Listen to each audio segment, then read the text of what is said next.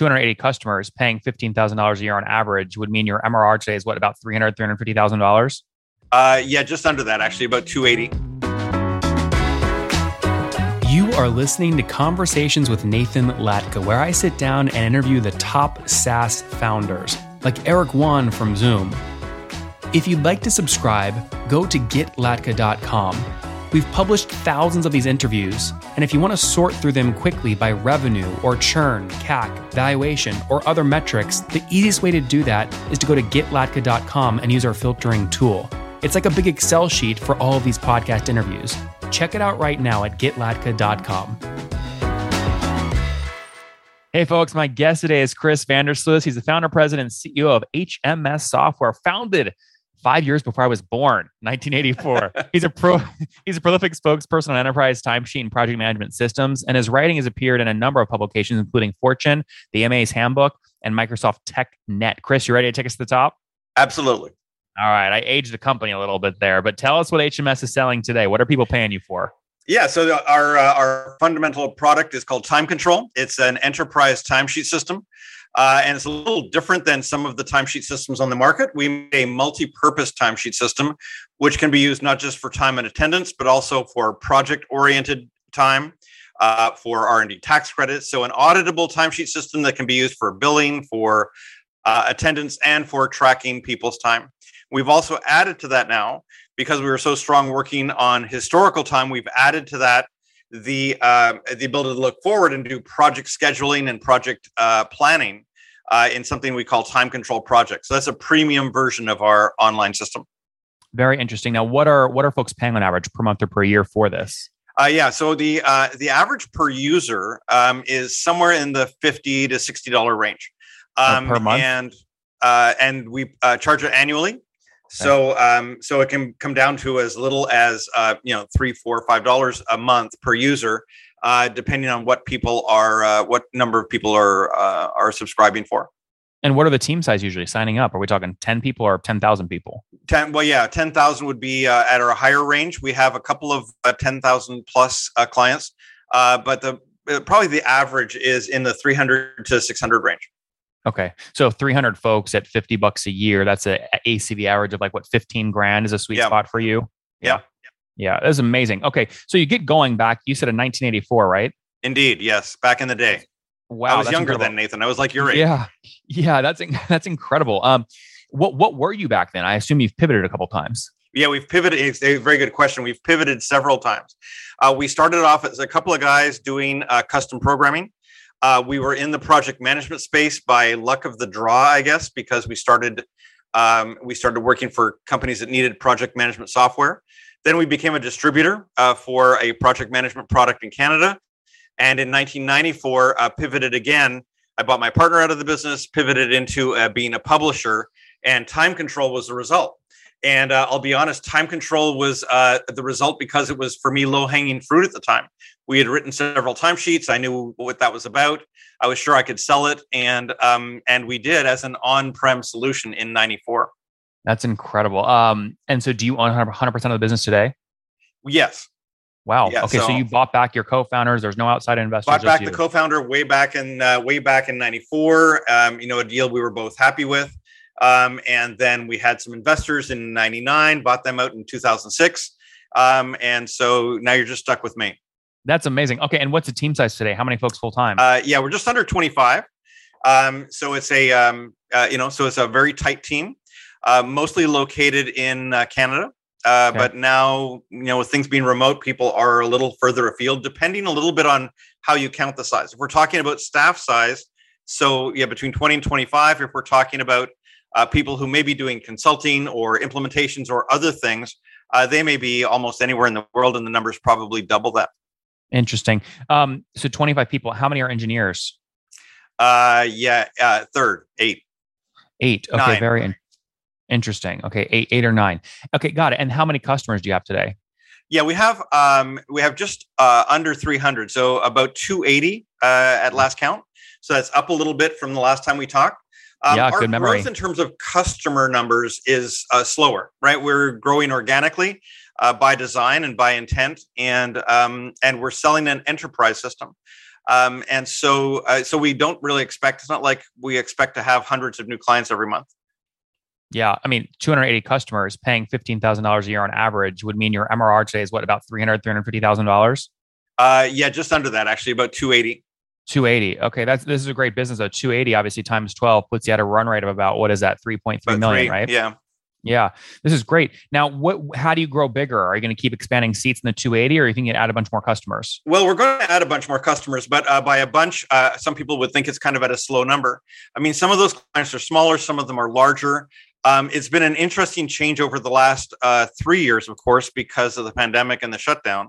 We have found ourselves spending a lot of time converting our old on-prem clients to online clients. And so that's been good for us and I guess good for the clients. But for us, it's better for support, better for cash flow, better for total rev. So, And what does that growth look like? If you're doing $280,000 a month today, what were you doing a year ago? About 240. 240. Interesting. Now, imagine folks have approached you to try and buy the business many times. What's the largest acquisition? All of your friends keep calling me Nathan. I know you're coming on the show. This doesn't help. You're going to get a bunch more calls. But what's the largest acquisition offer you've turned down? I haven't. I've refused to hear acquisition offers. Okay. I do talk to people on a regular basis. I mean, we're currently not for sale. I'm not shopping for money and I'm not shopping for an exit. So it's not that somebody couldn't come along and say, oh, I have a huge box of non-sequential unmarked bills here. Would you take it? There's obviously some offer at which anybody would sell. But at the moment, I mean, I've got a pretty good deal, right? We're making good profits. I get to take the money home. What's good? Like 10%, 20%? Yeah, over 20%. It was just under 30 last year. That's incredible. Which is the best every year for profits. And I mean, we don't take it all. But we took, that's, by the way, Chris, that's approaching $1 million. That's approaching $1 million in profits, right? Yes, it's under actually. But yeah, it was like under, it wasn't 30%. It was like about 20. By the time we paid out dividends and paid out bonuses and stuff for the staff, we ended up with 22 unrequired monies. So wait, Chris, tell me about that. I have so many bootstrap founders that say, Nathan, I want to do dividends and bonuses, but I don't know how to structure it. How do you structure your dividend program?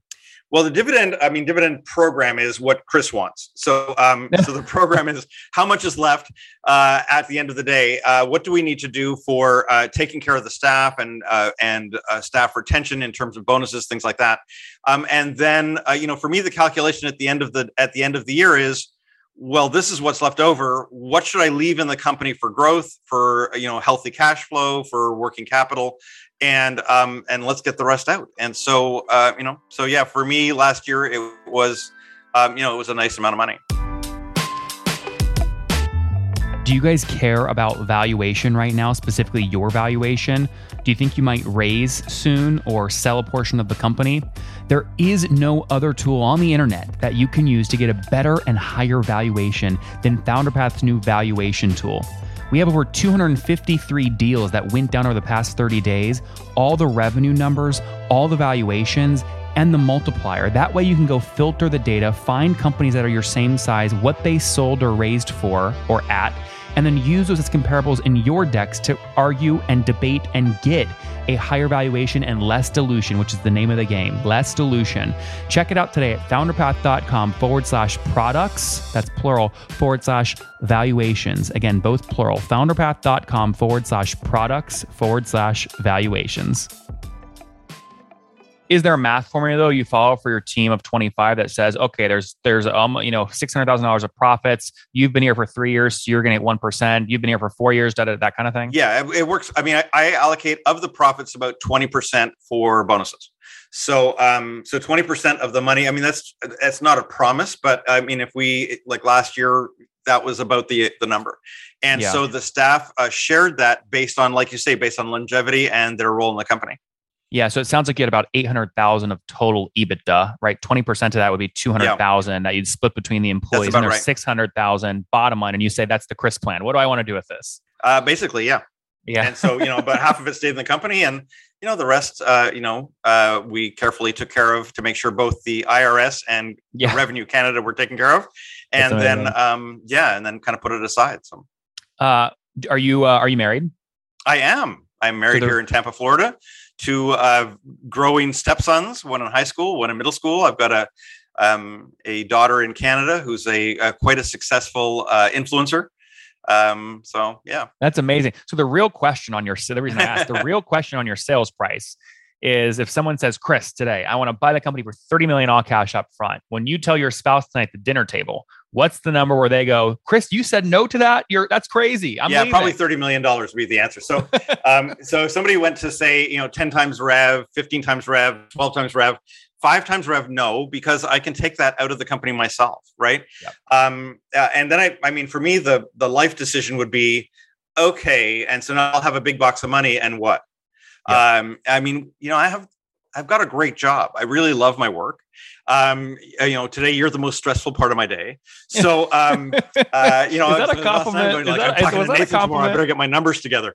But I get to take care of companies like Interpol and General Electric and AMD. I mean, these people are doing things. And it's not like we're running those companies, but we get to be a small part of what they're building. That's pretty cool. It's very cool. That's very cool. All right. Well, Chris, on that note, I guess one last question. Would you ever use profits to go buy another company, do a little roll-up strategy? I get offered every once in a while. I was offered actually just this month from somebody who has been in contact with me about, trying to find me a buyer, which I keep telling them, thanks, I'm not currently looking for a buyer. I appreciate the company. And I actually did look, but it wasn't for us. So would I? Maybe. It would have to be a great mix. We've seen many examples of people who try to put companies together, usually because there's something wrong. And that's of not great interest to me. I mean, it would have to be some kind of a strategic fit. Yeah, makes a lot of sense. Chris, on that note, let's wrap up here with the famous 5. No, and I should say, by the way, I'm never ready. So go ahead. No, you're going to be ready. I will say we're very excited. You're taking the stage at Founder 500 September 1st in Austin, Texas. I'm very excited for your keynote. I hope you go deeper into what do I want to celebrate, which are bootstrap founders that keep 100% control, that have dividends, they pay their team out, you build a great life. I can't wait to hear the keynote. I've got my flights booked already, so I'm ready to go. We're excited for that. All right. Famous 5. Number 1, favorite book. I'm reading, I pulled it out just for you last night. I'm currently reading AI 2041 by Kai-Fu Lee, which is 2041. Really Sorry? 2041? Yeah. Very good. Okay. Number 2, is there a CEO you're following or studying? I'm really not. I mean, I hear about a lot of people, but there's no one in particular that I'm following. Number 3, what's your favorite online tool for building time control? LinkedIn still is. I listened to my podcast from 2018, still LinkedIn. So you did your research. Number 4, how many hours of sleep do you get every night? 5, 6. Okay. And we already said this, married with, you said 3 kids? One is mine up in Canada. And 2 stepsons here who keep me plenty busy. One just started driving. That's a terrifying notion. That is terrifying. And Chris, how old are you? I am 64. 64 years young. I'm getting older now, Nathan. Nah, you're young. You got plenty of time. Last question. Something you wish you knew when you were 20. Something I wish I knew. To be more patient. Take the long view. Coming from a guy that's been building the company for 30 years, that's a surprising answer. But you have to take the long view. I mean, if I was just looking at things week by week, I don't know. It would be a different kind of company, but not one that would be, as exciting to me. Guys, timecontrol.com, auditable or audit-proof timesheets. But it didn't start that way. Back in 1984, got launched, pivoted many times, bought out as co-founder. Now he owns 100% of the business. They're doing $240,000 a month a year ago, now doing $280,000 a month for a $3.3 million run rate. Last year, though, they took about $800K to the bottom line. He paid out $200K in dividends and rewards out to his team of 25. The rest, $600K, says, you know what? It's a great life being a bootstrap founder that's profitable. What should I do with the money? Good problem to have. We're rooting for him. Chris, thanks for taking us to the top. Thanks, Nathan.